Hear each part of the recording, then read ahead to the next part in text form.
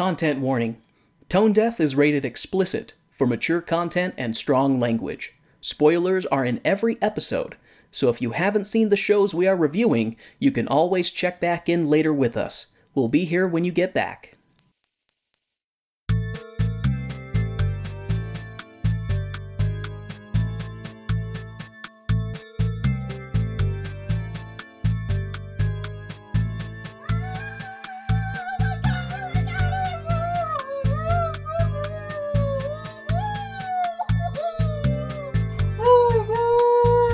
Hi.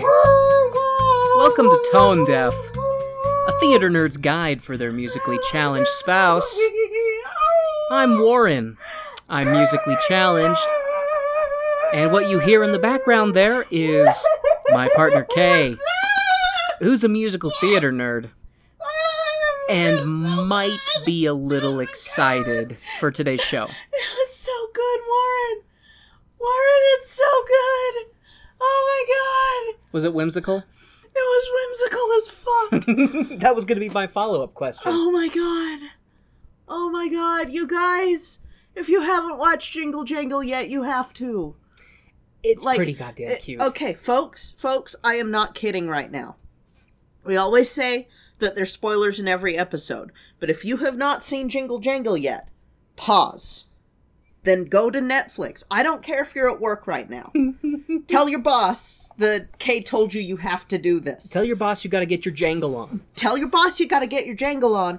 Go watch Jingle Jangle and then come back and listen to the show. Because, oh my god, I'm so happy I went into that completely blind. Oh my gosh. Oh my gosh. That was such a good movie. It was such a good movie. Your excitement is very cute. I loved it so much. I enjoyed it. I actually like a Christmas movie. See, I enjoyed it more. You know, okay, for our newer listeners who may not know, Warren's a bit of a humbug. Not for any reason in particular other than I'm just kind of a humbug. So Christmas stuff is not necessarily my favorite. This was really good, and like we talked about it actually after watching it, one of the reasons that we kind of feel like that it was so good is that there wasn't any Santa and there wasn't any Jesus. It was a completely different type of it was so Christmas story. Refreshing.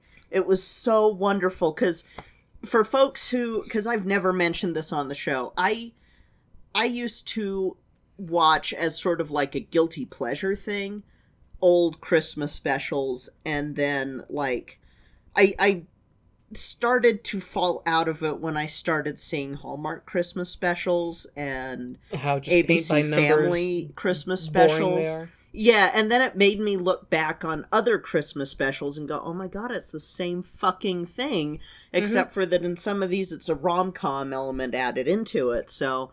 And it's always white people. It's always white people. Well, Kay, the song goes, I'm dreaming of a white Christmas. We did that show last year. We're not doing it this year. But, like, I sit here and I think back on stuff because, like, there are Black Christmas movies and Black Christmas musicals, but they're not like this. Well, so many times what you've talked about and what we've talked about is whenever black people are the focus of something, it's black pain. Yeah, that's all that Hollywood wants. It's struggling. You know, and granted, there is, like, struggle in this show. Yeah. Like, there is adversity. Well, not so much adversity, but there is trials being overcome. But there's no racism. It's not because they're black. It's because of... It's one of those things that I'm like, oh my gosh, is this how white people who like Christmas movies feel all the time? Because if so, I want to feel this all the time. I cannot speak for myself as a pasty person. I almost asked one of our coworkers, like, is this how it feels? Is this how it feels to be white at Christmas? because I'm just like, oh my gosh, this is the most whimsical stuff, and it's so good, and it's got such a good heart, and the music's amazing, and that is absolutely my favorite thing about this show was the music. I was typing my notes, and there are times I'm just sitting there like bobbing as I'm typing my notes, and yeah. Oh my gosh, like because I sit here and think about the few Christmas movies that I do unironically like, and they're either really cynical stuff, like, well, maybe not cynical, but like comedies that are more on the irreverent side, or it's the old Rankin Bass specials, and the only reason that I like them is because I liked them as a kid. Rankin Bass has a I don't want to say timeless charm, but it has a definite quality to it that still is entertaining even decades later. Yeah. And they're very iconic. Yeah. So those ones kind of get a pass to a certain extent. When it comes to Christmas stuff, for me, my list is pretty short. It's Christmas Story. Good choice. And then it's Scrooged. Good choice. Muppets Christmas Carol. Good choice. And I like Christmas Carol. Christmas Vacation. Like I like Christmas Carol. That story. That's probably the only Charles Dickens story that I actually care for. It's the only one that's good, but and so I tend to like stuff like that. But I don't know. I tend to like stuff where it's more about. I shouldn't be that mean to Dickens. Dickens does have good stuff. No, Dickens is fine. I just, as we talked about, whenever I had required reading, that's the classics that always made me hate something because I'm like, they told me I had to read this. I didn't choose to read it.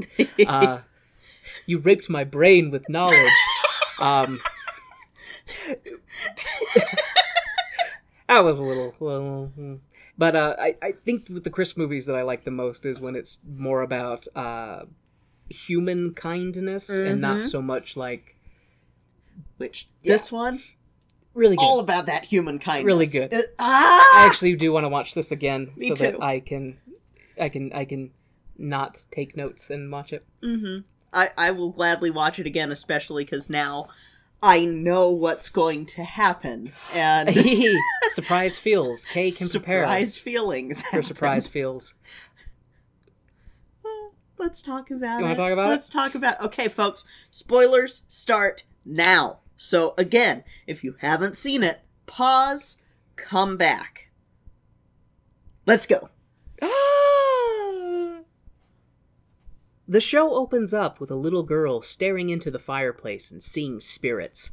Her brother is like, "Oh, are you staring into the fire again? That's silly. You're silly." And the sister is like, "No, I see something. I really do." And her brother is like, "It's just fire." And the girl gets sad. Luckily for her, though, Grandma is here to move the plot away from the fireplace.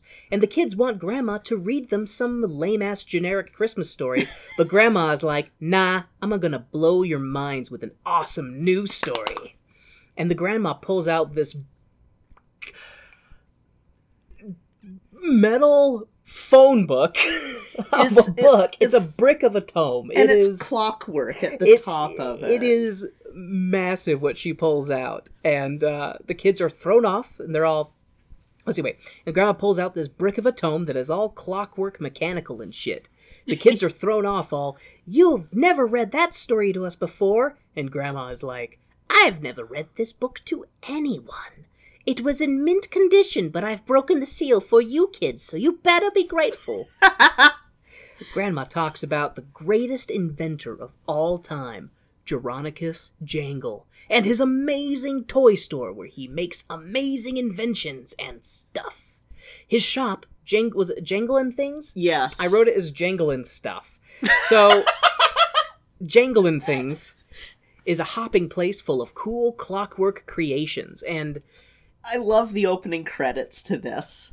It was... There is so much energy in this show, and I just... It was nice. Yes. It was nice, and it was... I don't know. I will say, especially... I mean, things get sad later, but at least in the very beginning, it was nice seeing this really happy family in their family business, that are loved by everybody. That are loved by everybody. Like, that was another thing that, like, it's definitely set in 1800s London or England, somewhere about there.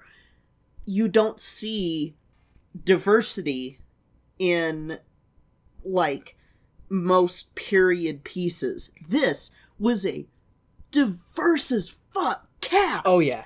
Holy shit. Oh, yeah. And, like, it was one of those things where I'm sitting here like, that I wish that this alt universe was real. Oh my god, I wish this was a real world. Yeah. And not just a story, because it was so beautiful and it was wonderful, and I love this movie. I think this may be one of my favorite movies. Understandable. Mm-hmm. Jeronicus Jangle gets a package and sings about how this is going to be amazing. He opens up this package and shows it to all the little boys and girls. Everyone dances with excitement in Jangle's shop, singing about how he's been waiting his whole life for this day, and how he's leaving, so he's giving away all his cool shit. Jangle's assistant is like, this is short notice, and I, was planning for my career, so, like, what about me? I was hoping to work up to assistant manager. Oh, you're already singing out of the store and onto the street. Okay, I'll wait here patiently and somberly. Jangle runs to his daughter and is like, I have this magical glowing pendant to give you. Put this in her, and he puts it in her hand before running away and dancing with some more of the crowd. The intro excitement song ends, and the daughter, Jessica, is rushing upstairs to get her stuff, 'cause she's excited. And Jangle's assistant is like, Hey, what about me, boss? Remember, you said you'd look at my invention, my twirly-whirly? And Jangle blows him off, 'cause excitement awaits from his mysterious package. Mm-hmm. Jangle leads his wife and daughter into his lab, where he writes some magical calculations with glowing sky sand, and proceeds to open up his mysterious package. Inside of it is another package, which inside of that is another package, which inside of that, it has mystery juice. Daddy, is that what they're calling it now? This is supposed to be a whimsical episode. I'm going to try and keep my Richard jokes to a minimum, even though I did already make a joke about Jangle opening up his package and showing it to all the little boys and girls. Daddy Jangle puts... here I say this is whimsical. Very next line. Daddy Jangle puts some of the mystery juice into a machine, and the juice gets all mystified and condensed into even more mysterious mystery juice. Jangle puts that juice into a little mechanical man, and the little mechanical man, Juan Diego, comes to life and tells them how honored they all are to meet him. He created a fucking Philosopher's Stone. We should talk about this. I'm a little confused about the track of events, because he gets this package delivered, and inside that package is this cylindrical package, and then we don't know where it came from, right? No, just that he ordered it. He ordered it, and he's been waiting for this, so I don't know... Where do you order soul juice? I mean, the one box he has, or the one piece of luggage he has later that has, like, stamps from where it's been, had Wakanda on it. So that's right. It did have Wakanda on it. Like, that was such a nice little Easter egg. So does Wakanda make vibranium juice that animates inanimate objects? Maybe. I mean, this is an alternate universe. I mean, but yeah. So like he pulls out his cylinder, and then after he opens up the Russian nesting doll that is this package, he gets this little syringe, and then he takes this syringe over to like a chemistry set and squirts some of it into the thing, and then it does all the bells and whistles and steam, and then out comes a more condensed version of it, like, because it goes in one color and then it comes out like really bright green, but less of it, and then he takes that over to his little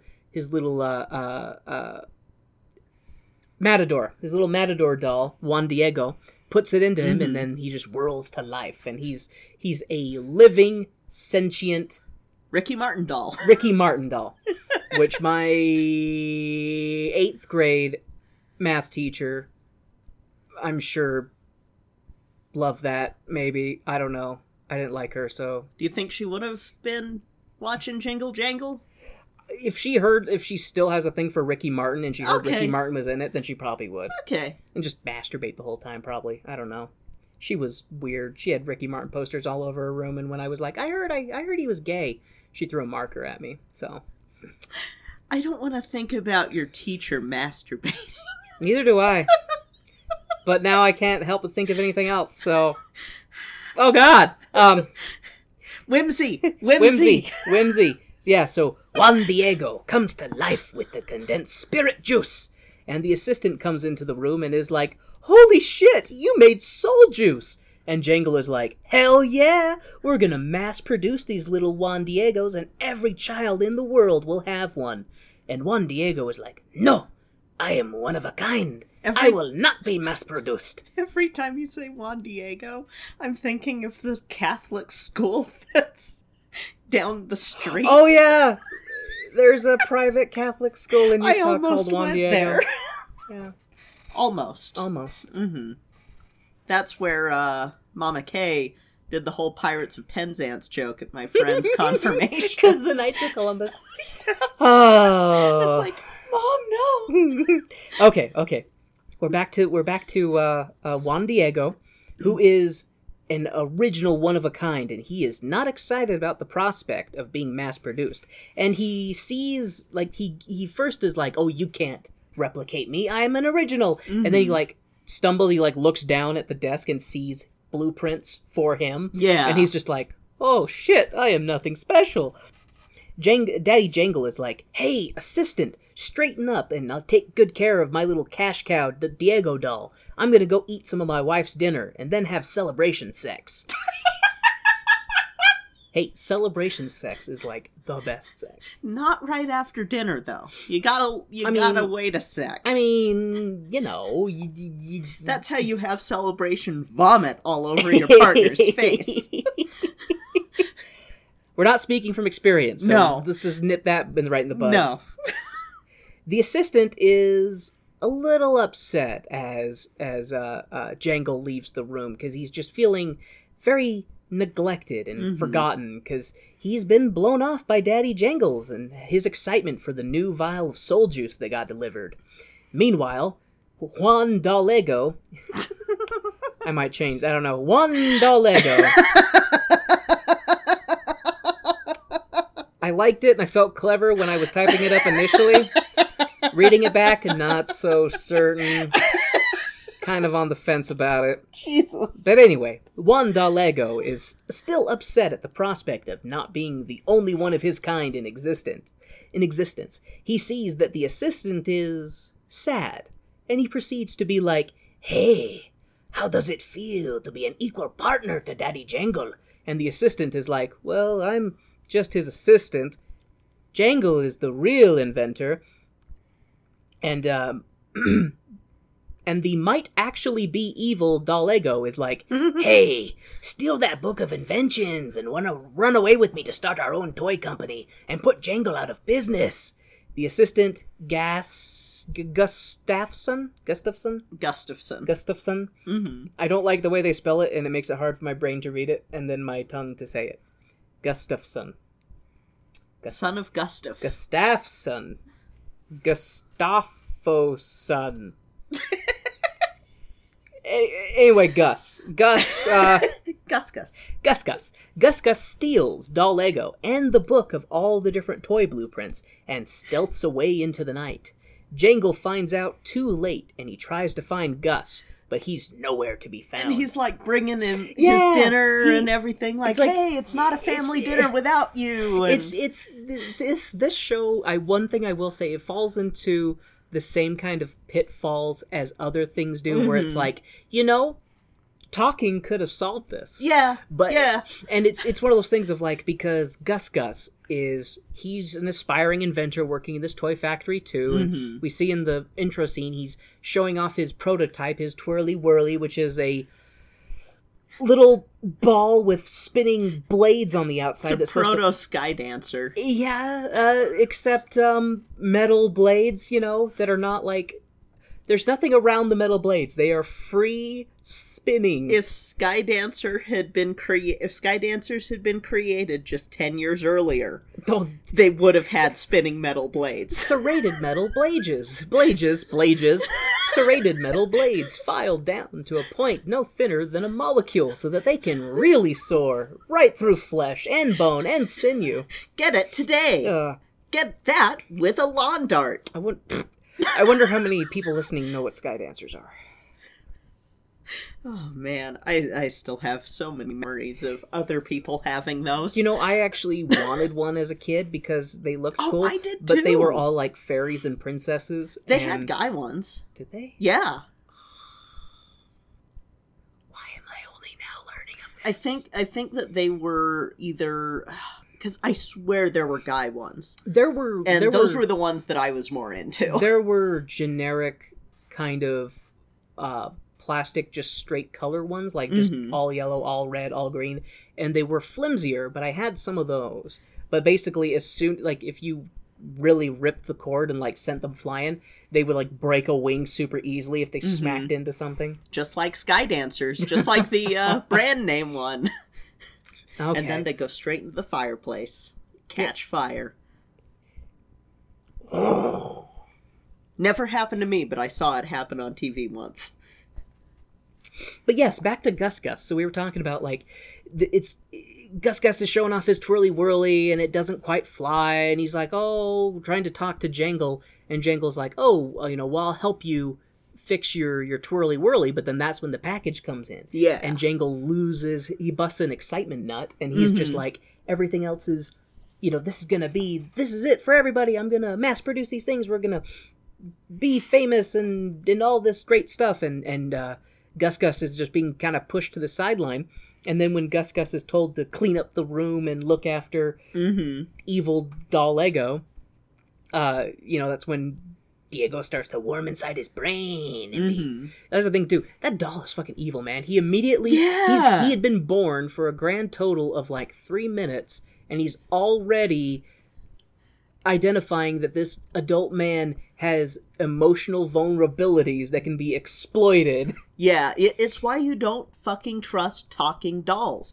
This is coming from someone who had a Teddy Ruxpin and loved their Teddy Ruxpin. But if that Teddy Ruxpin started talking on its own, it'd be thrown into the trash.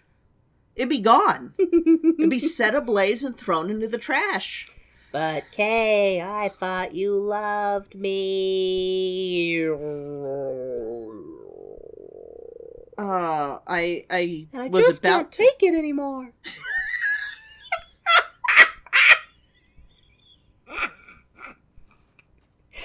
That's an esoteric joke. Okay. Do you want to talk about it? Peeling back the curtain. I guess it works because it's a Christmas toy. Yeah, I have an evil Christmas toy that's in storage. That's a dog, and maybe I'll post a link to it on Twitter or something, because I posted the video on my old YouTube channel. And it is supposed to sing, "I'm getting nothing for Christmas." It doesn't sing. Like, the battery in it is, like, something's wrong with the doll, and so it just kind of goes... It just kind of makes noises. And the video... And it's this little dog doll. And the video is just great because you kind of have to sit with it, and it's just making noises. And then right at the very end, as clear as a bell, it goes, "I just can't take it anymore." I've had that toy since, like, 10th grade. And it was one of my best friends in high school gave it to me as a Christmas present. And, I had it out on display, and then it went with all the other Christmas decorations, but then we didn't decorate for a couple of years, and so, you don't think about the Christmas toy dog in there alongside the Santa that... Mama Kay only ever got black Santas, because Mama Kay knew that I do not like human dolls, but I will be more accepting of black human dolls, because I'm like, well, okay, you look closer to me. A little more and self-identifying. You're not, yeah, you look closer to me, and you're not some unnatural shade of peach. And also, like... Not like a Chucky doll. Yeah, and also Mama Kay was very much like, no, you're going to be proud of who you are, and I'm going to surround you with this. That's why Mama Kay bought all those black cheers. And so it's like, we still have a black Santa kicking around here somewhere. We have 2 black Santas. One of them has wine. Oh. Like a little bottle of wine. And then the other one's a fisherman Santa. That's why he's got all those rosy cheeks. Because he's drunk. That's Santa also the the case of regular Santa. Regular Santa's rosy cheeks and rosy nose. This got a little off the rails. There's no Santa in this show, but we're talking about a Christmas movie. This is true. But yeah, anyway, evil Christmas dolls. Talking dolls I generally don't trust. Yeah, I don't either. And that dog is one good reason for it. And this movie, another good reason not to trust a talking doll. But it's just one of those things, like, it's so sad. It's gonna son of Sam you. Because Gus, when he takes Juan Diego and the book of blueprints and leaves, like, a few minutes later, that's when you were saying, that's when Jangle comes up and it's like, oh, he basically is apologizing. Oh, I got too excited, Yeah. and he's bringing him up a tray with dinner on it as well as a gift. Yeah. Like a gift box, and you find out at the end of the movie what's in the box, but it's just What's like in this, the box? it's this whole sad thing because it's Yeah. like you get the assistant who's like, my mentor doesn't care about me, and then the mentor is like, I got way too excited. I should go show my apprentice that I care about him. And then runs out into the street calling for Looking him for and him, stuff. yeah. And it's just, that moment, it's like, oh, here comes the knife twist. Yeah, and the first one. That scene just ends with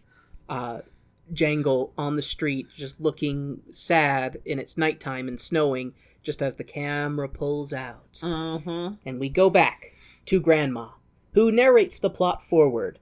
The cops didn't believe Jangle about Gus's betrayal, and Jangle started to fade. He started making mistakes, and his business started to fail. Gus used Jangle's book to have blueprints and became the world's richest toy maker. Jangle fell into despair as the business slipped away day after day until the Jangle shop closed, and the Jangle wife died of plot. Jessica Jangle lost both her parents because her dad lost his mind after her mother died, and Daddy Jangle vowed to never invent ever again. What I love is this whole sequence is done with these woodcut figurines that's from the credit sequence. Yes. Anytime that they need to do like, oh, here's a little bit of time travel, or here's they do this in these beautiful woodcut dolls. Well, they're basically. CGI, aren't they? Yeah, but Yeah. they're done to look like wooden dolls acting out the story, and that part actually is really good. So in between parts where the grandmother is narrating to the kids, you would have those scenes, and it just kind of looked like stop motion, but it was CGI wooden dolls acting out the scenes that were being described, and it's the same dolls that when she opened up the book come up like popping out of the book to show it, like when she first opens the books and you have the opening credit sequence, you have the wooden dolls acting out and creating this town, and then it slowly starts becoming live action instead of these wooden dolls. And so I'm a sucker for steampunk as well as like clockwork mechanics, like clockwork robots, stuff like that. Absolutely. When I was first seeing little snippets of advertising for this movie, I liked the style immediately, but I was also wary because I was like, is it going to be too over the top? Is it going to be too like? And I was kind of reserving judgment for it, but I feel like that they did a really good job. Absolutely. And because all the clockwork aspects, because Jangle, he's an inventor, and since they're in 18th century, they're still using lamp oil, like that. Like they do seem to indicate that they have electricity later in some point, but nobody has power lines or anything. Yeah. So everything is mechanical, but you have all these fantastic inventions that are achieving things just based entirely on mechanical clockwork. Yeah, it's so cool. And it's done really well. Okay, so Mommy Jangle dies, and Daddy Jangle is sad, and he vows to never ever invent anything ever again. And after his daughter leaves, Jangle apparently reopened his store, but it's a pawn shop now, no longer making anything, just fixing things and taking in junk. And sometimes he fixes shit, but not today. We get a brief bit of Jangle's new kid assistant, who's more of a sweeper than an inventor.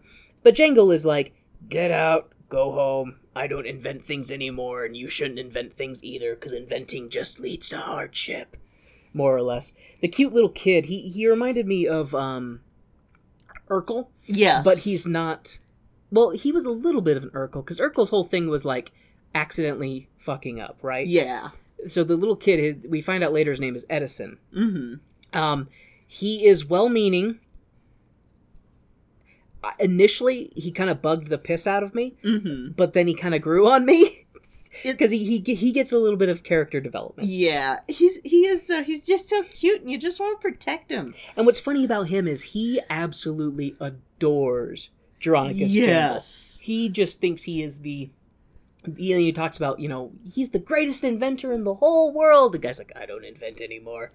But you will! He reminded me of Urkel and Angus MacDonald from the graphic novel versions of The Adventure Zone. There you go. I could see that. Like yeah, I could see that. If there's ever a live action Adventure Zone, yeah, that kid would be a good Angus. Oh my gosh, he'd be adorable. But he's funny because when Jangle kicks me, he's like, "Go home," blah blah blah, and the kid leaves. A neighbor's like, "Hi, Edison. Did you invent anything today?" He's like, "Not today, but soon." He's just he's so cute. He's a cute. So cute.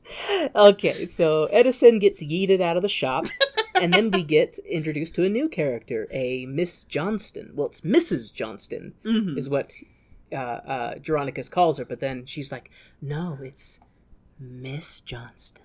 And this woman... thirstiest postal worker ever. This woman may as well be dying of thirst in a desert with how much she wants Jeronicus's nuts. Holy shit. Wants his jangles. She wants his jangly bits. Boy, does she want them. So, Miss Johnston enters the shop, but she's not interested in anything other than getting Jangle to invent a boner for her. She wants sex joke, haha. Mrs. Johnston is horny for Jangle's jangle, and he's not interested at all. Even though she's thirsty as fuck, she's more of the bearer of bad news type. She's got some of Jangle's mail, which she took the liberty of rummaging through, and it turns out Jangle is behind on some bills. Jangle is like, I don't have the time for this today. And Mrs. Johnston burst into song about how just because Jangle fell down doesn't mean he can't rise up and be great again, complete with background dancers. Yeah, I love that so much. There's some fun fourth wall. Well, I shouldn't say, is it fourth wall? I don't know, because it feels like it's in universe that they're singing. Because he never, looks at the camera and says anything. But when she's singing, just 3 random patrons who were in the shop start singing along with her, and Jangle just goes, backup dancers. Just and, so help me out. I can't remember the name of the guy who plays Forrest Whitaker. Forrest Whitaker plays Jangle. The other thing too is he's an actor that I do know. I know him. But because me and actors and names, I'm just like. See, and my brain was just like, he's not going to be in a music. I've never heard him sing before. He's not. Oh, they're probably not going to have him sing. Spoiler alert: he sings, and it's really good. And Now I'm like, I need to search out any moments that Forrest Whitaker sings in anything. I don't know all the movies that I've seen him in, but he's a good actor. He is so good! And the way he plays Jangle in this, Jeronicus Jangle, he does such a good job because he is this broken man. He is this, he is broken. He is, not coherent in a lot of ways. He's often mumbling to himself. And the way that his character heals over the course of the show is really, really good. Sometimes you watch a show and the character development might feel stilted or it might feel not genuine. His character growth feels genuine. Yeah. Because there's a couple times where he has outrage bursts kind of thing. And you're like, oh, kind of thing. And then he has these quiet moments. You're like, oh. But okay, anyway. No, he's so good. He's so good in this. I still love that. Background dancers. I love him. After Mrs. Johnston and the backup dancers leave the pawn shop, a white businessman, Mr. I wrote it down because we had subtitles, but it's French. Is it Delacroix? Yes. Like the drink. Ugh. Mr. Delacroix, like the Pine Sol. Or some French bullshit name comes in. Mr. Delacroix comes in to be like, hey, you've been promising something amazing for 30 years, and since we're a movie, you have a ticking clock. Either come up with the money you've borrowed by Christmas, which is a few days away, or provide the new spectacular invention you've promised. Delacroix is like, you have a ticking clock, Merry Christmas, and he leaves. Jangle wishes him a Merry Christmas as well, but with a sprinkling of fuck you for subtext. So, like, in this whole thing, since Jangle has the, his former reputation, he's been coasting on it to be, because it sounds like that his pawn shop has either been just barely scraping by or losing money consistently. Yeah. And so he's been taking out loans from the bank, and apparently he's been taking out loans for 30 years that he's not been able to pay back. And he keeps saying that he's going to invent something. He'll do this, he'll do that. And so I don't know. I mean, you got to have some good reputation for a bank to have a 30-year investment in you. I don't know. But anyway, that's the plot for Jangle right now, is that either he provides the goods, by Christmas, or the bank's going to take everything he owns. Yep, which, as a person who's watched a lot of Christmas movies, yes, that is a common plot thread. However, they do it better in this. No argument. Than in the other movies. No argument. Because the other movies, it always leads to, I hate Christmas, and I'm a woman who hates Christmas, and I'm going to close this business, and I go to this small town, and everybody loves Christmas at this small town. And silly woman, don't you know women can't own businesses? Fucking hate Hallmark Christmas movies, man. They're so goddamn dumb. Anyways, after Delacroix leaves, Jangle goes to his trunk and rummages through his junk, looking for something to make his money back. He finds a thing, but we don't know what the thing is. I think the plot is saying that Jangle needs to get the magical pendant back from his daughter to make the mystery device work. But that turns out to totally not be a thing at all. The pendant that he gives his daughter in the very beginning, I don't think plays any part later. I think the only thing that it kind of helps out with is when Journey, the granddaughter, shows up later, and it's one of those things that he goes, okay, you really are my granddaughter, because he has those moments of like, no, I don't, you're not my real granddaughter. Blah. That's the thing, because I just remember when they're dancing in the streets, excited initially, he gives his daughter this pendant, and it glows, and I'm like, oh, a plot device for later. And then I don't think that's used again. I don't think so. I think it's just, a little bit of a spark of creation. Oh, no, I think it is, because it has the same glow as the mystery box that we don't yet know what it does. And so I wonder if it was like a prototype of it might have been, because of... It's powered by belief. Yes. It's the spark of creation flickering within me. I love when you sing. I'm glad. Thank you. Okay,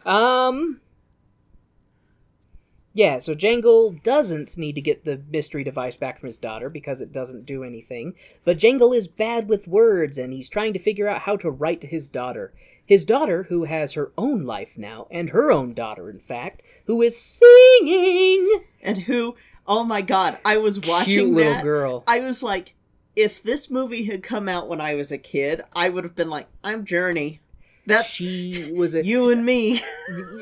A thing I'll see, got a little tongue-tied. Thing I will say, definitely, the casting in this was really good. Mm-hmm. All of the Jangles were really good, were really well cast. The daughter, both young and adult daughter, and the granddaughter, the mom actually was really cast really well too. All of them! Yeah, they're good. All of them were cast so well! Kay just threw their hands up in the air like, all of them! They're all so good! It's true.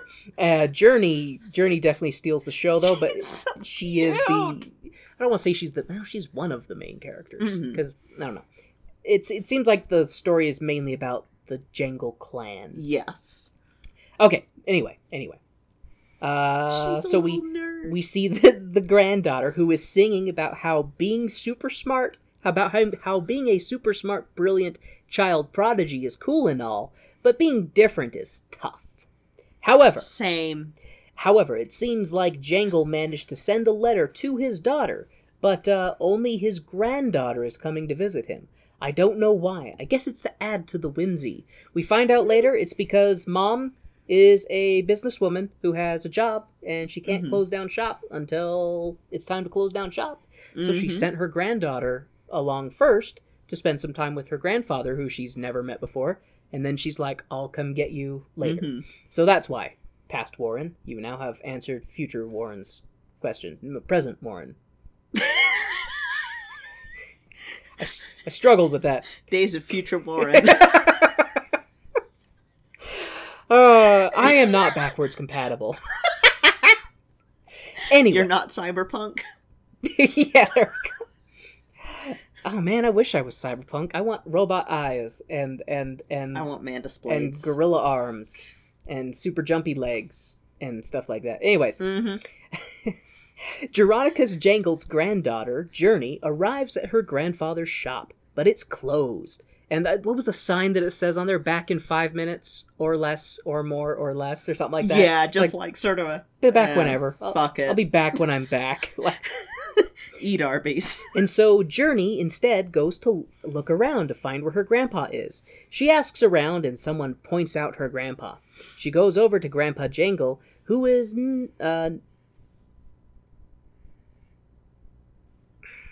It wouldn't be an episode of Tone Deaf if Warren didn't have some fucked up notes. Okay. Journey goes to her grandfather and tries to explain to him why she's there and the rest of the plot, but Jangle is like out of it and rambling to himself and reading a book while buying little bits and pieces from shop vendors around the square. Journey is not put off by her grandpa's crazy and breaks into his shop to do some bonding. But bonding will have to wait, because Jangle busts out his big-ass contract to be like, sign here and you can be my granddaughter. Don't take anything, or break anything, or touch anything in my shop, understood? Jangle offers to split his last egg with Journey, but she's like, nah. And Jangle is like, down the hall and to the left is your room. What I love, though, is he has her sign in invisible ink. Yeah, that's right. He has her sign in invisible ink, and then he shows her under a black light, or blue light, whatever it was, that the writing appears. Yeah, and just her expression is kind of like a, who hurt you, Grandpa? What made me laugh, too, is like he pulls out this huge contract, just kind of thing, and I'm like... The fact that he's just like, sign this and you can be my granddaughter. It's like, oh, jeez, dude. But then he tells her, go down the hall and to the left, and that'll be your room. Well, and she also shows him the picture of her mom. And it's like, yeah, my mom was telling me all about you and all about your inventions. That's right, because he's so out there. Because when he meets her, he's like, you can't be my granddaughter. Blah, blah, blah. He's just not there and not acknowledging that she's like, hey. Hi, hello. But then when she does mention, you're right, when she mentions her mom and stuff and shows a picture of her mom, then he kind of like is, my little girl. And it's like, I guess you can be my granddaughter. Sign here. Yeah. Don't touch my shit. Anyways, and Journey is told where her room is, but as she's leaving, she comes back and she throws her arms around him and is like, can I call you Grandpa? And he's like, can you not? And Journey is like, it's settled. You're Grandpa Jay, and rushes off to her room. Why can't anyone say my name right? I forgot that Mrs. Johnston calls him Jerry, and he's like, that's not my name. My name is Jeronicus. That's not my name. That's not my name. They call me Jerry. They call me Jay. That's not my name. My name is Jeronicus. That is my name. The plot continues as the grandma narrates that Gus Gus had all his success for 30 years, unveiling one amazing toy after another, year after year, decade after decade, until they ran out of ideas from the stolen book. But Gus Gus is like, hey, I'm every bit the inventor that Jangle is. and tries to unveil his one spinny toy from 30 years earlier that failed horribly. I'm betting that that open spinning blades on a toy might not be the best idea. The crowd that's gathered doesn't seem to care, and they're all reaching for the tiny little decapitation ball. This scene was so cool, though, and the music was still so good. You know, I know it was rated PG. I feel like when the toy failed, if it would have, like, embedded itself in somebody's neck, that would have been a little bit more believable than, like, when it gets a suction cup stuck on a guy's head. I'm like, did that thing even have suction cup? Like, I guess that guy's lucky. He's, like, complaining, it's stuck on my face. Dude, at least you still have your head. Mm-hmm. Anyways. That thing will kill you. So, the crowd doesn't care about the complete lack of safety regulations for this flying decapitation ball, because everyone wants a twirly-whirly. The music and dancing in this scene is pretty great, but the festivities are dashed as the twirly-whirly fails and latches onto the face of a poor old white man, and everyone is like, what? Gus fucked up? And Gus runs to his room to cry about his failure. Juan Diego, I need to change that. It just doesn't sound right. Juan Diego is giving Gus shit for being so lame and full of failure. Gus is like, if you hadn't convinced me to burn your designs, I could have mass-produced you little robo asshole. Juan Diego is like, hey, let's steal something else to make money off of. And they stare at each other all devilishly, planning to go back and steal something else from Jangle. Journey, back at her grandpa's shop, is like, pay attention to me, Grandpa! And Grandpa is like, no, I'm busy. And Journey starts correcting Grandpa Jangle's math over his shoulder, which kind of pisses him off. And he tries to stump her with a more complex equation. But she's like, I have magical math powers! And she starts writing in the air, doing calculations, just like her grandpa did in the beginning of the show, before becoming all sad and a broken shell of a man. Grandpa Jay asks Journey if she can see the magic sky sand writing, and she's like, hell yeah, don't you? And he's like, no, not since I lost my mind, my wife, and my dignity. And he gets up and walks away, muttering to himself. Journey starts to go through her grandpa's shit and finds a book by her mom, and it shows a little Wally, number 9 is alive looking fucker with big eyes. Journey gets a little sad that her grandpa blew her off, and she starts to sing a song to her mom, who isn't there, being like, yeah, Grandpa isn't who I thought he'd be, but that's okay. And then she starts to sing about how she'll help him, and how she's ready, and nothing will slow her down, because she has magical calculation powers. Journey concludes her self-empowerment song from the second level outside of the shop in the snow at night, completely disregarding their sleeping neighbors. Kids those days, always in need of a good corrective smack. You know what else? You know what doesn't need a good corrective smack? Our wonderful, wonderful patrons who help produce our show. Exactly. I think that this is a perfect time to take a quick intermission. Da-da-da.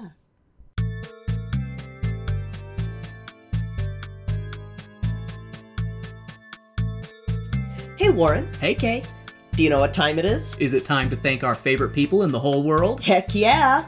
Today, we would like to thank our stage crew sponsor, Jasmine Wu. And our producer circle sponsors, Bianucci, Reagan, and Taylor Brandt. Thank you all so much for your support of our show. We truly appreciate it. Many hundreds of years ago, in the faraway land of the North, there dwelt a special kind of magic. The magic of imagination.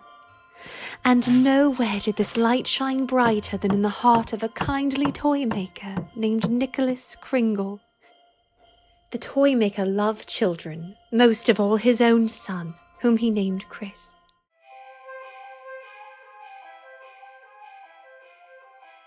But the land was ruled by a wicked snow queen. You cannot escape from me, Toymaker's son. I assure you, young Master Kringle, we elves are very real, and we shall teach you to make toys which will bring happiness to children all over the world. Young Santa Claus and the Winter Solstice. Written and directed by Patrick and Paul Gibbs.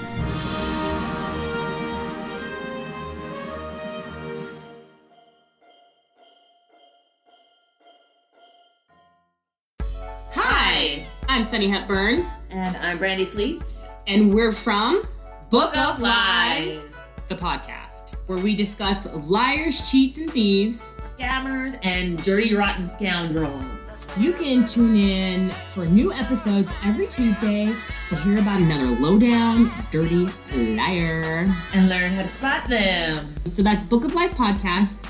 You can connect with us on social media, Twitter at Book of Lies Pod, Facebook and Instagram at Book of Lies Podcast. Bye!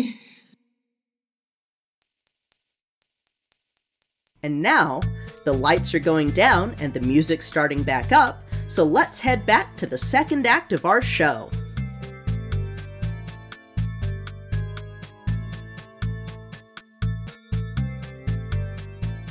Well, welcome back, folks. Welcome back from that brief intermission.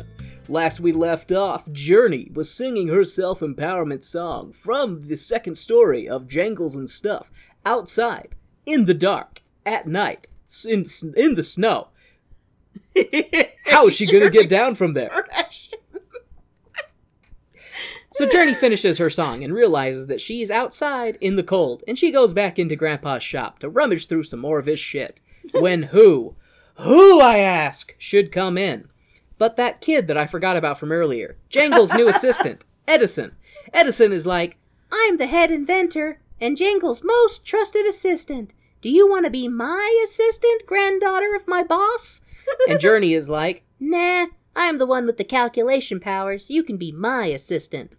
The two kids rummage around some more and find a Wally number 9 under the sheet, all deactivated and shit. Journey finds Wally 9's soul box and sticks it in the little bugger, but it has a slow startup time, and all while it's booting up, the two kids are arguing about why it's not working. Wally number 9 comes to and is all curious and shit. Wally 9 is alive. Yep. It looks like it. Like you take those three things and it looks just like that. How is this not like the hit Christmas toy of the year, though, is my question. It is a cute big-eyed robot. It is fucking adorable. I would have like 50 of them. But it's the whole fucking army of them. The Wally number 9 is trying to learn from the children by mimicking their speech, but all he does is freak them out. Journey talks to Wally number 9 and finds out his real name is Buddy 3000. We find out that the reason Buddy didn't work for Dronicus is because he didn't believe. And the mysterious mystery of Buddy's power source is belief. I'm okay with it. Belief in what exactly, Kay? Just generic belief. Just believing that Buddy can work. I'm okay with it. It's like a voice print to activate the robot. I believe you can work. So is Buddy 3000 a fairy? Buddy 3000 is... He does make people fly. He does. Oh my god. Yep. He's a tech Tinkerbell. He is a tech Tinkerbell. Techerbell. I was trying to think of a way to do that, and I was like, I don't know if I can work one in there. But then Kay found a way. It wasn't a good way, but it was a way. The belief in what, as you've listened to Kay and I banter a bit, it's kind of left up to interpretation at this point. Anyways, Buddy 3000 gets extra magical from the power of Journey's belief and starts to fly. Buddy seems to be admitting some type of anti-gravitational field, and both Edison and Journey start to fly around the room with Buddy. All the joy and happiness fades out of the room as Grandpa Jay comes up to investigate the commotion. Buddy is all, oh no, grumpy old sad man is draining my belief powers. And everything collapses and the kids stop flying just in time for Grandpa Jay to not have any visual evidence that the wild story the kids are about to tell him about a flying buddy bot is true. Pretty standard for a kids movie like that, like But again, I'm okay with it. I mean, it works. It's just one of those things like, you know, you've seen that trope before where it's like the the thing that would explain the unexplainable disappears right as the person that they need to explain it to comes into the room, you know? Journey tries to beg Grandpa Jay to let her stay up there and help him fix his belief bot. But Grandpa Jay is a grumpy pants and yells at her to go to bed. With restrained tears in her eyes, Journey rushes out of the room, and Grandpa Jay is left to sing his sad song about being alone and not as amazing as he used to be. So that was one of the scenes that I was talking about where Geronicus has like explosion of emotion, because in his broken old man phase, you know, we don't see much emotion from him. Yeah. He's very just kind of like we do see him be like scared and upset and stuff like that, but he never is loud. Really. Yeah. He's more just like but this is the first time we see him yell, and he's like, I said go to bed, kind of thing. Because when he comes up there, he's mad at her because he's like, you signed the contract. You said you wouldn't touch anything. Yeah. You voided the contract. You're no longer my granddaughter. Like, he doesn't say that. No. And he also, is that when he does the you're not a good inventor, or you're not an inventor to Edison? He does. Yeah. He does say that. I don't know if maybe I had that in my notes, but yeah, I think that is when he tells Edison that he's not an inventor. Yeah. And Edison is just like, yeah, it's understandable. It's such a powerful, like, punch to the heart moment. Yeah, poor little kid, you know, because he idolizes this old man, and the old man's like, go away. And he's just the cutest little kid. He's so cute. He's a cute little kid.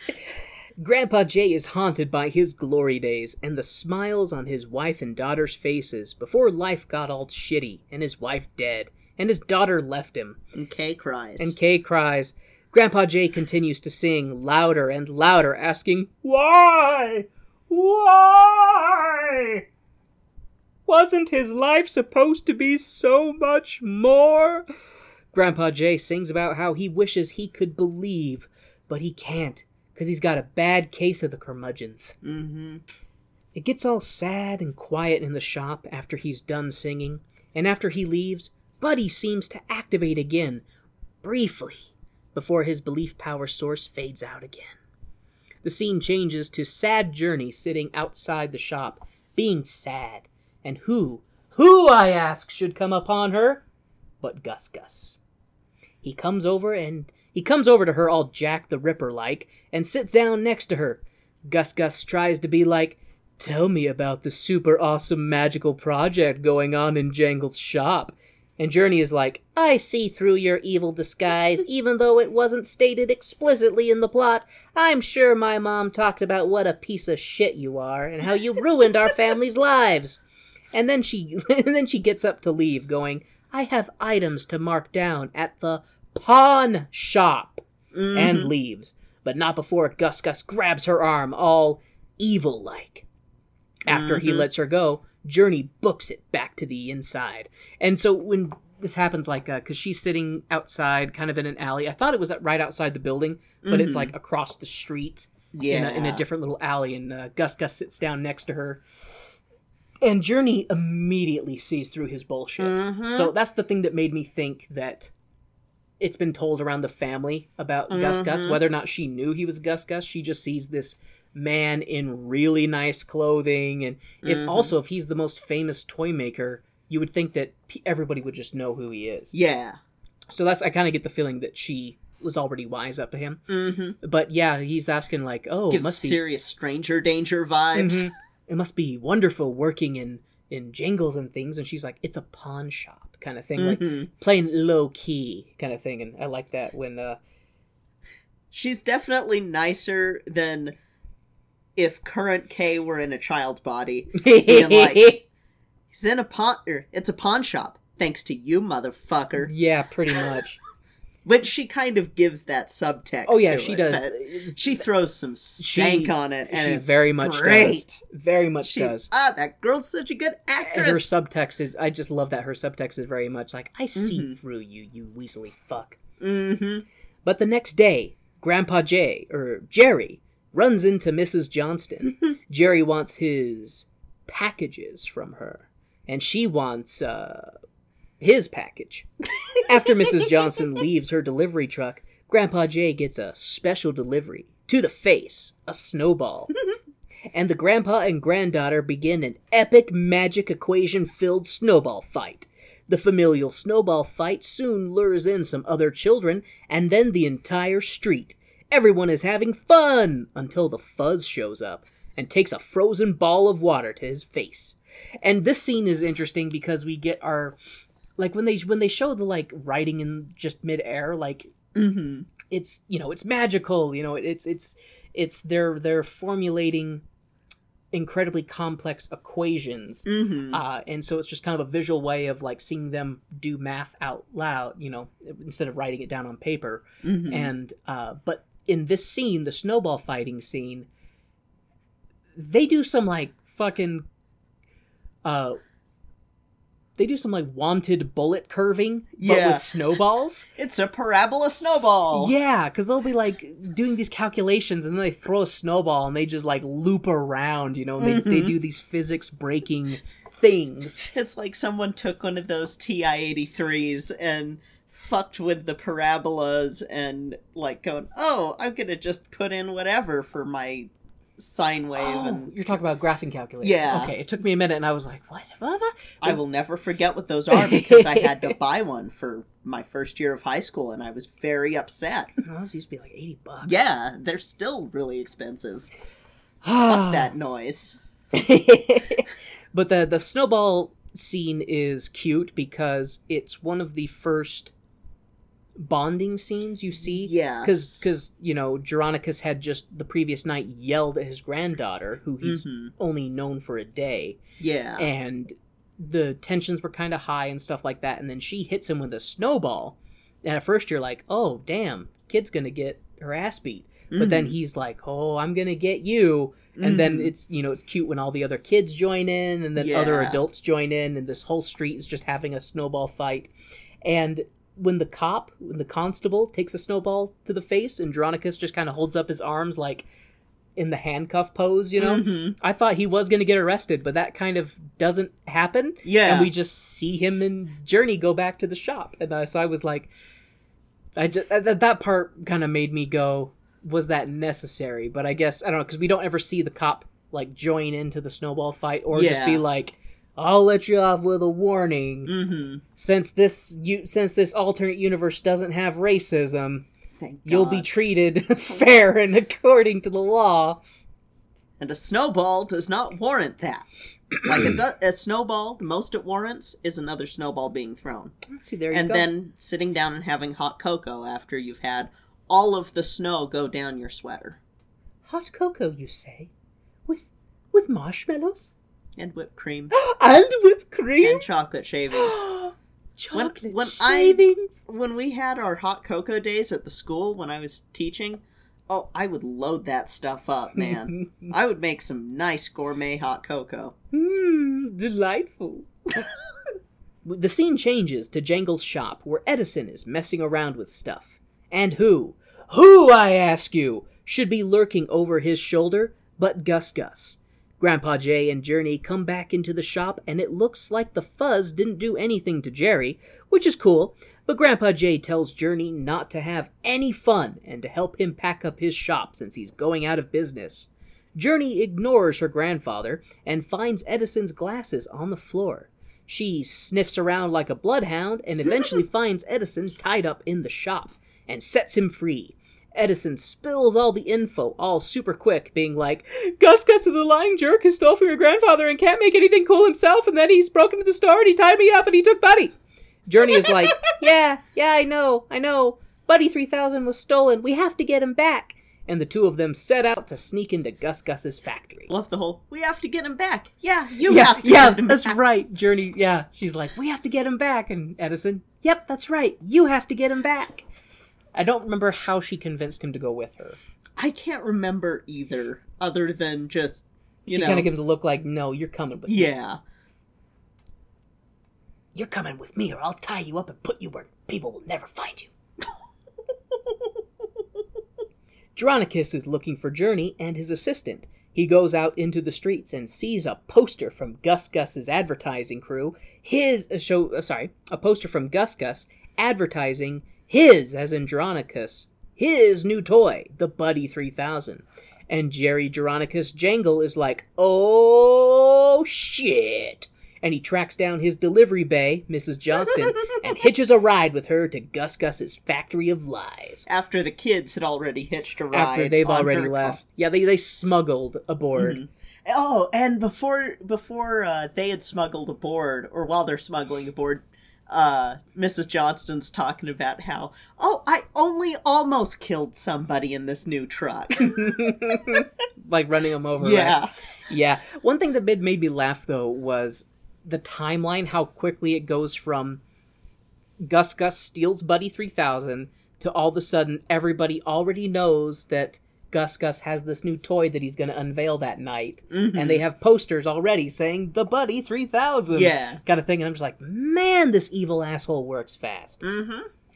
All right. So Gus's big reveal of the Buddy 3000 is a complete failure, since he doesn't know that it's powered by belief. And after being humiliated by his guests, all laughing at him and walking out, Gus is like, send this failed toy to the Crusher. And he stomps off like the criminal bitch that he is. The kids follow the boxed up Buddy 3000 to the Crusher and rescue him from certain destruction. The Gus guards report to their boss that there are kids loose in the factory, stealing the robot. And there's a kid loose in the factory. And Gus is like, let them have it. It's a failed invention. And Juan Diego is all, you fool! If it was a failed invention, why would they be trying to rescue it? And Juan Diego sounds the alarm, telling all the guards to go get the kids and to use violence in apprehending them. Mm-hmm. Kick them in the shins! This is a kid's movie. He can't say kill them. You know the way they get around that and other stuff? Think about Steven Universe. Destroy. Shatter. True. Though I think that to try and keep this as marketable for families that are looking for Christmas movies, they probably couldn't do that either. Just thinking about the average family that would be parking their kid in front of a TV going, okay, watch a Christmas movie, because they don't realize that they're about to have their kid watch the greatest Christmas movie ever made. Move over, Die Hard. Okay, sweetie, sit down here and watch this Netflix movie. I'm gonna go upstairs and jingle your father's jangles. While the kids and the guards are running through the factory, an oil lamp gets knocked onto a box full of hay and causes a fire. See, this is why we need OSHA. Workplace... This is why OSHA is important. Workplace safety people. Anyways, the fire is raging out of control and is destroying the factory, and the kids find their way into the tunnel of death. The only way out is a steep slope with a blade of death at the end. The kids believe in Geronicus, which inspires him to use his lost skywriting calculation powers to formulate a perfect solution to the kids escaping the exploding building and not getting chopped to bits. And I know that it wouldn't work, but it's so cool how it happens. It's so cool. For just complete popcorn entertainment, slow motion enjoyment, like just whimsical kid fun, you know? Yeah. It's definitely entertaining, but it did make me laugh because, like, let's see, where am I in the notes? So, because I'll get to it. So, yes, the kids ride the Buddy 3000 crate through a CG tube of flaming, exploding death, and then they exit in slow motion as the fiery explosion explodes out of the twirly-whirly blades. The kids slide in their crate and come to a stop. Jerry rushes to the kids and embraces them, and even compliments Edison on being a fine inventor. So, because in that part, like, they're in this tube, and they can see down a hall to the building on fire, and the fire is getting closer to them, and so they get on the crate. that's got Buddy, and it's like got wheels underneath it. Mhm. And then they push down the crate, about down the tube, and they're riding on it as the explosion is chasing them. And Edison worked the ropes around to be able to actually steer. That's right. And that was sort of his invention Yeah. moment. That's right. He did do that, but then so he's steering the box, and Journey is just along for the ride at this point. Yeah. And they're just riding down this tube as they're outrunning the CGI explosion. And then when they come out of, like, the vent area with the spinning blades of death, it's just all slow motion, you know? Oh, but Buddy at one point sticks, his arms... He's powered by belief. He's powered by belief, and he, like, breaks his arms through the crate, and he does some stuff, too. Was it, like, just directing to them? slow them. Oh, to because slow they were them. going too fast, and they wouldn't time it right. And so he's slowing them down, but in slowing them down, he gets broken. He destroys himself. He gets all broken, because later... Yeah, okay. Yeah, That's how it happens. It's tragic. It's like the it's like the brave little toaster getting crunched in the... Okay. It's heartbreaking. Okay. I cried. Okay. He got better. I cried. He got better, okay. But how is he on the inside? Clap if you believe in Buddy. I believe in Buddy! I believe in Buddy! Buddy! The kids and Geronicus, with the help of Mrs. Johnston, flee the exploding factory with Buddy in hand and drive recklessly over ice and snow all the way back to the shop. Buddy is returned. Edison goes home after telling Journey that he likes her a lot, which was cute because he's like, he does it in like this nervous way. He's like, I think I like you. I like you a lot. And then he just kind of runs away, just like, you know, like a shy little boy kind of way. So cute. But it was cute. And after he does that, Grandpa Jay gets to first base with Mrs. Johnston, kissing her in her truck. On the cheek. Well, first he kisses her because she's been trying to get into his pants like the whole movie so far. And then after she helps them and like he's starting to kind of get out of his curmudgeon-ness, you know, that's when he's like, oh, this woman who wants my jangly bits isn't all bad, you know? Yeah. And he pulls out a mistletoe, you know, so how do these things work again? And after she had done that. After she had done that earlier, trying to get him to kiss her. And that's what we call a callback.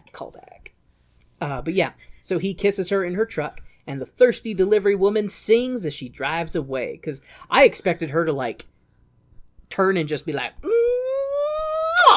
But instead she gets a kiss on the cheek, and she's just like,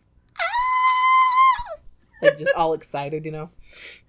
And then our backup dancers come back for helping her right. out with the reprise. That's right. They're just standing under a lamppost. As she drives by, and they're singing, and then he's like, oh, they must be a group. Yeah. Like, just a they nice really little are a group. A nice callback to them from earlier. Loved it. But anyways, disaster. Buddy 3000 is living up to his name because he's in 3,000 pieces, Kay. Journey is like, fix it, Grandpa. And he's like, I can't. I used all of my belief powers. I'm back to being lame again. And Journey tries to grandchild some inspiration and belief in her grandpa by revealing that she, Journey, the granddaughter, forged a letter to her mother from her grandfather so that she could come and visit him. Lay fucking gasp. Because she grew up with all the stories of how magical his shop was and how Grandpa Jay was magical and could do things and see things that nobody else could see or do. Journey tells her grandpa that she believes in him, gives him a hug, and tells him that she loves him. Aww. And I cry again. And Kay cries again. That's okay. There are so many moments where the curse of the witch. The scene changes to Jessica Jangle, who is closing up shop for Christmas and is getting ready to go collect her daughter from her daddy Jangle. And she's singing about how they need to mend what was broken and make things better, all while Daddy Jangle is singing about fixing Buddy, and the symbolism is there, trying to fix the past, to strengthen the present, and to be building towards the future. And I didn't mention this before, but Jessica is played by Tiana. Yes. Best Disney princess. Well, she has really, man, she can, Oh, I she love can, her. She can sing. I love her so much. She had some great singing parts, and it was Oh. funny because you told me that she's the actress who played Tiana, and I could not hear it. She changed her voice so much for the Tiana role. Mhm. I couldn't hear her as Tiana in this. I just, She sounded like a completely different person. I like fucking not love her. like better or worse, just Mhm. different. yeah. But yeah. I love her so much. And this scene is pretty fucking awesome. Some nice, heavy industrial beats with some awesome singing. It's one of my favorite parts, personally. So good. And it takes place at night, Mhm. and you've got like this one guy who's working on an anvil and stuff, and so he'll be Mhm. like punctuating the beats with these heavy metallic clangs, you know. and Yes. it pops. I've got chills Me too, thinking me about too. that scene. That's awesome. I was just about to say, I actually have goosebumps. But yeah, good. that scene pops so good because it's just this. I don't know. It's very emotional with, the daughter coming to collect her her daughter and see her father for the first time in decades, and but you've also got the grandfather trying to kind of do the impossible by putting together this invention after it's been destroyed, and you've got the dancing and the singing of the different people in the trade square, and just everything comes together in a really, really good way. If it hadn't have been, like, even if the rest of the movie had not been as amazing, this scene alone Like I said, it's one of my cements it it's as one of my one of favorite. the best Christmas movies I've ever seen. It's one of my favorite scenes, absolutely. And probably one of the best movie musicals I've ever seen.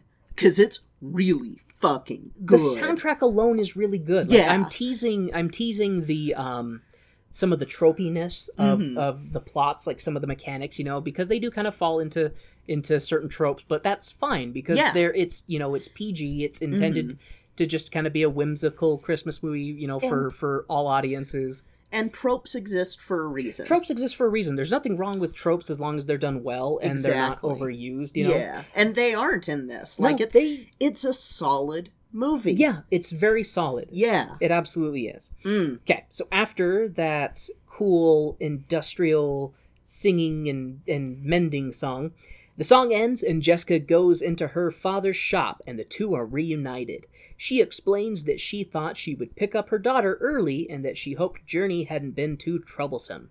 Daddy Jangle is like, she's great and a wonderful inventor. Andronicus tries to apologize to his daughter and she's like, for what? For ignoring me and making me think everything shitty that happened was my fault? Are you sorry for never writing and checking up on your own daughter? And Daddy Jangle is like, no, I did write, but I'm a mess and I never sent the letters because I wasn't sure if you'd even want to hear from me. Andronicus opens a cupboard and an avalanche of unsent letters comes spilling out. Andronicus hands some of the letters to Jessica and she reads them.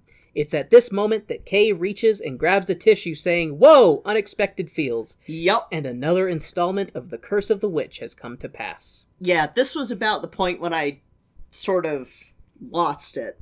It was, yeah. And I mean, it's even though I am a cold, heartless, unfeeling individual, like I felt the little ding ding ding ding, like, Oh, I'm feeling it right now. Little person thinking reached about into it. my heart and went, "Hey, these are strings on your heart, ding ding ding." Because yeah, it's an emotionally charged scene.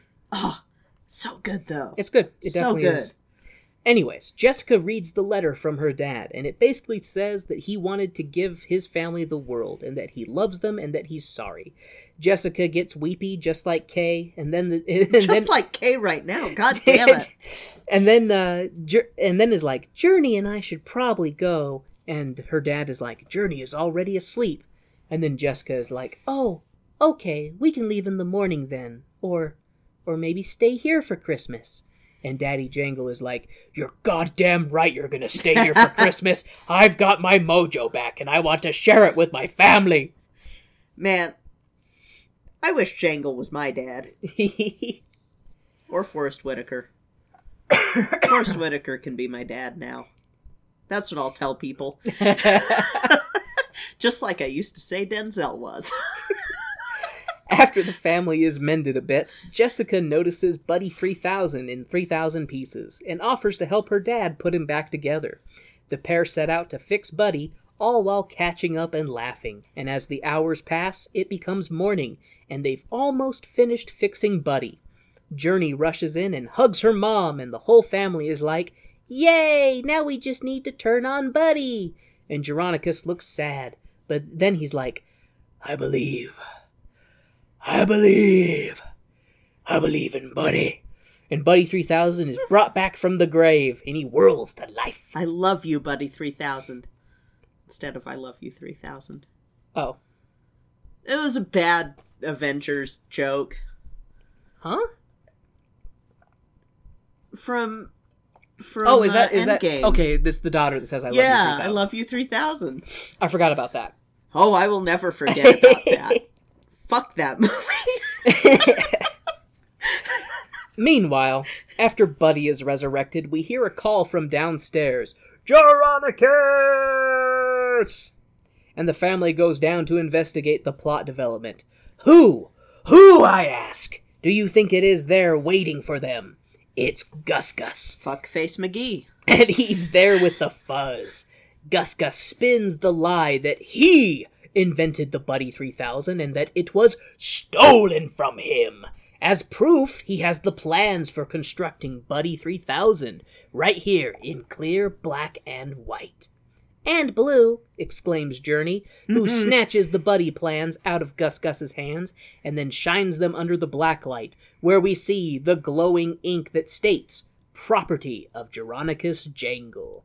Journey goes on to explain that when she met Gus Gus, she knew that the Weasley fuck would try to steal Buddy 3000, so she marked the plans for proof. She laid an expert trap for him. Best kid ever.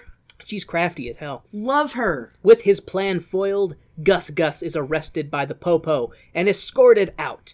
Geronicus stops the fuzz to be like, "Hey, I have something for the thieving bastard." And Geronicus hands Gus Gus a small package that contained the gyroscopic stabilizer for his twirly-whirly. Geronicus goes on to explain that he would have shown Gus Gus everything. He would have taught him everything that he knew. If only Gus Gus would have waited, and not stabbed him in his back, and forced him to close down his shop, and cause his wife to die, and his family to break apart. Anyways, don't drop the soap, Gus Gus, and the cops haul his ass out. But yeah, that's where it's sad too. Fuck. Okay, help me out, Gus Gus's actor. Keegan-Michael Key? See, you know that I know who he is, but I could not get that information from my brain. One of your favorite sketch people from your favorite sketch comedy duo. Yeah, it's like when I forgot, Fuck. Carrie Fisher. Yes. Like twice. Almost 3 times. Almost 3 times. It's not... What's wrong with my brain? I think it's the witch. Damn windmills. She's a bitch. After Gus Gus is hauled out by the Popo, DeCroix, or whatever his name is, comes from Delacroix? Yes. Yeah, now I have him as DeCroix. DeCroix from the bank, the bank financier. Just think of him like that flavorless soda that... Tangent. Listeners, if you drink LaCroix, can you answer for us? Why?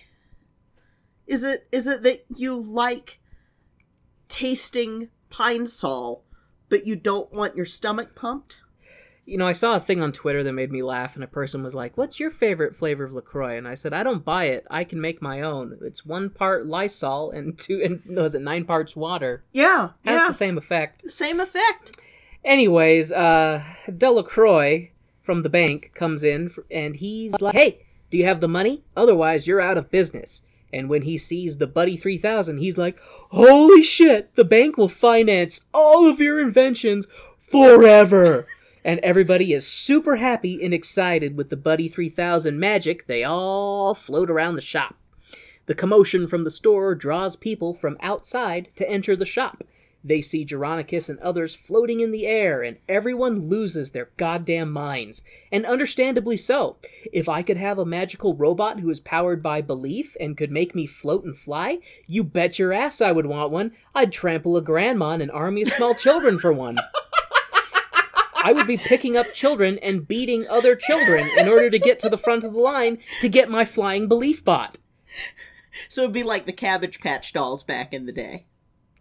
Sure. Okay. Cabbage Patch dolls are creepy as fuck, but yeah. Alright, anyways, everything is resolved in the plot, and the story goes back to the present, where it's revealed that the grandma who's reading the story is... Journey. Mm-hmm. And that Buddy is still around, and that the grandkids are related to Geronicus Jangle, which implies that their lineage is kept from them until an appropriate age when it's okay to unveil the existence of magic to them. I'm not quite sure what the rationalization is for this in this universe, but it's whimsical as fuck. But, like, these folks are, like, fucking nobility. They really are. You see... They're very well off. Yeah, you see what they live in, and it's just like this... It's what every kid would dream of. Like, yeah. Holy it really crap. Is. And I love, though, how she's like, it's like how you could see the fire dancing, and then the daughter's like, you can see the fire dance too? And then she lifts up her hair to show the gear headband underneath, and it's... That's when you find out that she's Journey. They're like, "You're Journey?" And then they open up the window, and you see what their town has been, and, like, the whole... Geronicus Jangle factory is on the top of this hill, and then the whole town just it's one of those things where it's like, holy crap, he invented everything to make this town work. It does look like that his factory is like the center of the whole city. Yeah. And that his factory might even be powering the city. Yeah. Through the power of belief, I guess. But yeah, it's just one of those... It's not like pumping out coal burning stuff or anything like that. It's one of those, like, this is fucking, like, super advanced shit. The power of belief. Ah, love it. The kids are all super excited, and the whimsy takes full effect as Grandma Journey reverts to Granddaughter Journey for just a moment to show that magic of belief is timeless. The scene zooms out and we get a big sweeping view of this alternate history London with cool steampunkish tech and a giant Willy Wonka Jangle Wonka toy factory of wonder in the center of the town. And it doesn't... I was expecting them to, like, all fly out of the window and, like, go on, like, and that's how they would fly. But all it does is they're still in their home, but the camera pulls away. No, they do fly. They do fly? Yeah. We were laughing about it a little bit. Okay, so it must be them from the first person's perspective as they're flying, because you don't...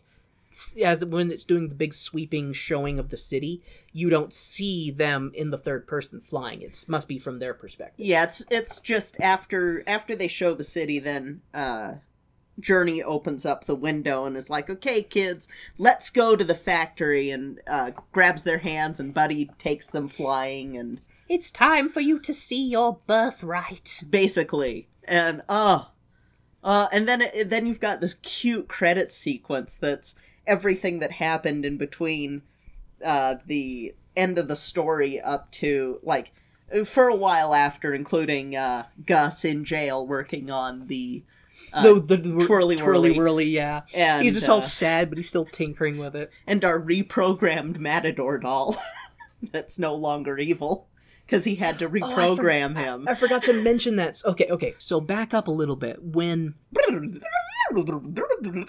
Thank you, Kay. So when Gus comes to the shop with the cops to try and get Jangle arrested, when Journey confronts to be like, no, Gus stole the plans and he's actually a shitty thief and this and this and that, then we see Juan Diego turn on him there in front of the cops and be like, did you steal those plans? Are you a thief? Mm-hmm. And then he, like, goes to Jangle and he's like, oh, take me back, I've missed you, ah. And then Jangle just kind of, like, flips open the switch on his back and just hard resets him and just turns him off. Just, And we were watching that, we're like, did he just snuff out a sentient being? And lobotomize him. Yeah, he did. Mhm. But you know what? Fuck that little asshole. Yeah. Fuck him. He Little caused psychopathic toy. He caused so much damage. Yes, he did. Evil toy. You know, the thing that makes me sad about the movie too is I think about it would the mom still have died? Like, did she have some undiagnosed she condition probably that had- we didn't know about, or did she die because of like stress and anguish over It everything that was happening with her seemed family? more like she died of 1800s. What did she die of, doctor? She was a black woman in 1800s England. That'll do it. She's the protagonist's wife. Wait. We're not a Disney film, but this child has two parents? Do they need both parents? You know, and to be fair, we don't ever see Journey's dad. Why? Oh my god, we don't. Why is it, though, that... Because Tiana lost her dad in Princess and the Frog, and then her mom in... Balance. You lost one man. in one movie, you gotta lose the other in the other movie. What the fuck?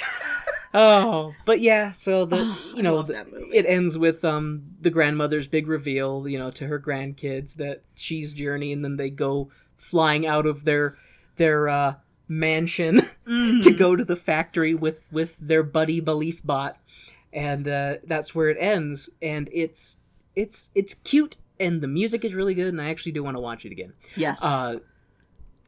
Because it was cute and entertaining, and you know, cinematography was great, the music was great, had great dialogue. You know, there was a good balance between like sad and funny. You know, and there were plenty of moments that made me go oof, like emotion wise. And like it didn't talk down to the audience with the stories of, or with the lessons about family and about like just, you know, the importance of family. It didn't really talk down to you about it, even though it was it's very complex. Yeah, even though it is PG and definitely for I don't want to say necessarily a younger audience. It's for the whole family. Yeah, it's for the whole family. But like you're saying, it does not talk down. Yeah. It doesn't try to.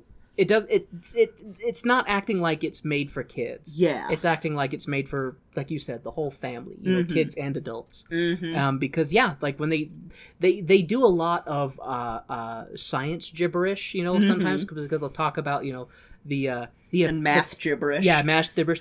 What was it? The complex equations for, you know, probability and unexpected. And A lot of geometry equations, a lot of calculus equations that are Lots sort of- of fudged a little bit to be lots of glowing CGI skywriting. like the square root of impossible That's is right. me. That's what I was- That was my favorite That's bit. what I was trying to my remember. God. The square root of Yes. impossible is me. Yes. Okay. It like. I can't English it well enough right now, but oh my god, I will say Journey was just such a cute little kid. she was everything that I wish had been around when I was growing up. Oh my god. If I could have had this movie as a kid. Yeah, it just... The thing that's nice, though, is at least you're in a position now where you can know that future Other generations kids will get this, and that's why it's so important. And why more people need to... Like, if they haven't watched it yet, they have to watch Jingle Jangle. But you're listening to this, so you have watched Jingle Jangle. We sure have, Kay. Yes, exactly. You have, because you're not going to be mad at us for spoilers, because I warned you multiple times before we started the episode. We could never be mad at you, Kay. You have the voice of the angel and an ass like a goddess. Hey, listeners, stop moving in on my wife, okay? Oh, God. I love this movie so much. A lot of fun. And it makes me sad that we have to stop covering this movie. So what's our next show, Kay? So, we can blame Cortland from Up All Night for this one. God damn it, Cortland, I blame you! Because he brought this to my attention. And while this is going to delay the next Land Before Time movie by an episode... Never mind, Cortland, I love you. Hold that boner. Hold that boner.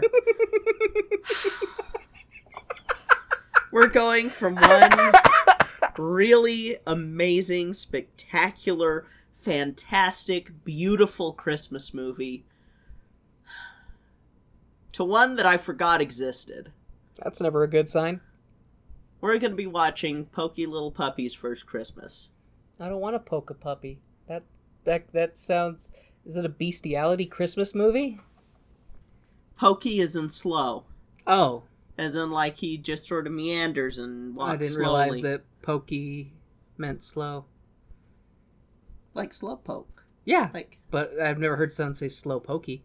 And you do, like, think about you do the hokey pokey. You do that quickly. You don't do the hokey pokey slow. Did you ever read Pokey Little Puppy? No. You never read Pokey Little Puppy? Not that my brain recalls. Oh, we're going to have fun with this one. I think Kay's eyes just lit up because they know they get to torture me. Because I'm going to be tortured with this one too. So, next week, Pokey Little Puppy's First Christmas. I don't want to poke a puppy. I want to pet a puppy. There's a puppy right there that you can pet. Well, I'm going to pet that puppy. Yeah, just sleepy puppy. So thank you so much for listening and for indulging in the excited screaming for this one. This was a slightly non-traditional episode. And that's okay. That's okay. Because it's our show and we'll do what we want, goddammit. Exactly. So that's why we've been doing all these movie musicals.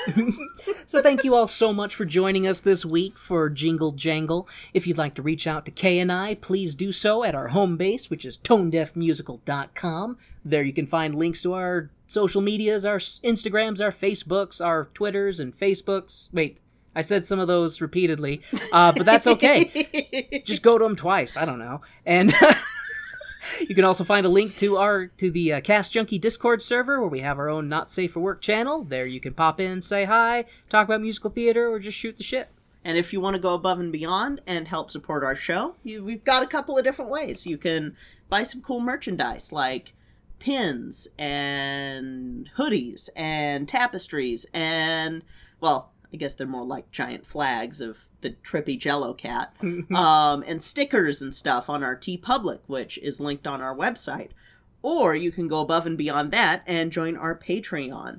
And there you can get a cool shout out in the intermission of our show, as well as bonus material, including an upcoming episode about the rare opera by Joseph Bologna, The Anonymous Lover, which was available through LA Opera.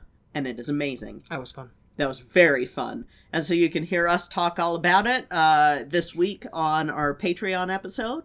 We're going to be trying to get more of those bonus episodes out sooner. This year's been crazy. It's been 2020. I'm Kay, this is 2020. I'm Warren, this is 2020. Anyway, thank you all again so much for listening. I think that'll do it for this week. I'm Kay. I'm Warren. And this has been Tone Deaf. Are you a pokey puppy? Are you a pokey puppy? This'll be pokey puppy's third Christmas? Because she got Christmas Fox 2 years ago. And that was her first Christmas Fox. You still have Christmas Fox? Yeah, you still have Christmas Fox. And Christmas Reindeer. This will be Reindeer Moses' dead.